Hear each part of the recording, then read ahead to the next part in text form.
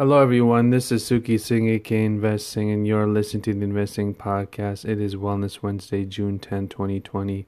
I hope you all are having a great week thus far. Now, let's see what's going on in the markets.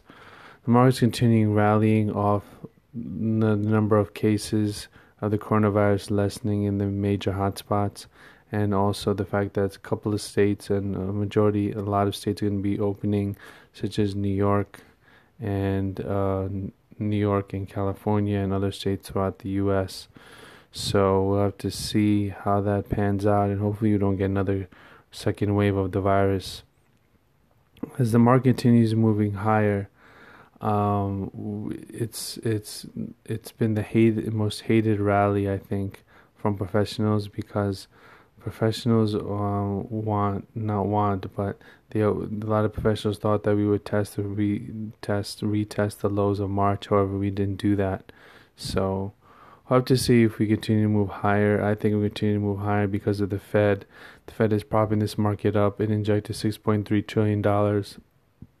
And globally, the various governments and banks have injected about over $14 trillion into the global ecosystem. So that's why the market is continuing moving higher. And today we have the Fed decision today, and no major policy decisions are expected from them today.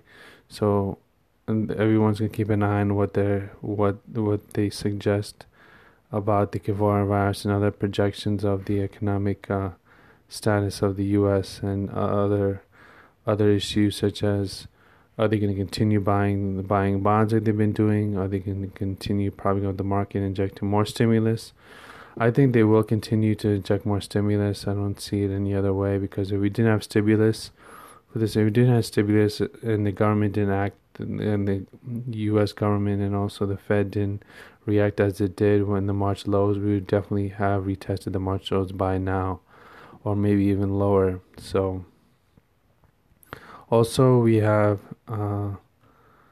the Juneteenth celebration. Both Twitter and Square are making Juneteenth a company holiday. So this was the day that commemorates the end of slavery in America. So a lot of companies are going to start, companies such as Square and Twitter are going to be saying that's a company holiday in the U.S. So that's interesting, because a lot of companies don't say that and don't implement that policy that Juneteenth is a holiday.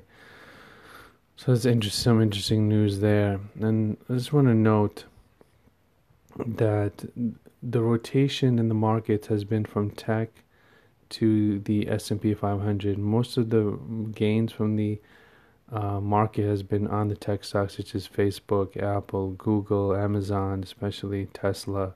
These are the stocks that are propping up the market and that are pushing it higher and higher.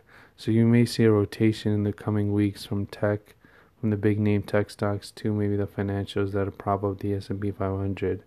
So we'll have to see where this goes, and continue to monitor everything else. I personally, in my portfolio, I'm long oil, I'm long SPCE, Virgin Galactic, and I'm long a few other stocks in the oil sector for long-term purchases. And I've been long tech for a while, especially Facebook. So with that said, that's your weekly financial Friday. I'm sorry, not Friday. Your weekly financial Wednesday report. Now, stay tuned for Coach Colette, as she's going to be giving us a great wellness tip. Have a great week. Bye-bye. Hi, this is Coach Colette, host of the Start Within podcast, with your Wellness Wednesdays Minute. Did you know that this is National Headache Awareness Week? I probably wouldn't have noticed either, except that 2 weeks ago I had my first migraine in about 5-10 years. So you want to make sure that you are staying hydrated, that you are minimizing your screen time, that you are taking time to stretch and keep moving, even if you're still in lockdown.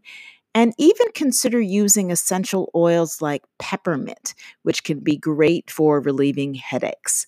This is Coach Colette sharing tips and ideas to help you start within to finish strong.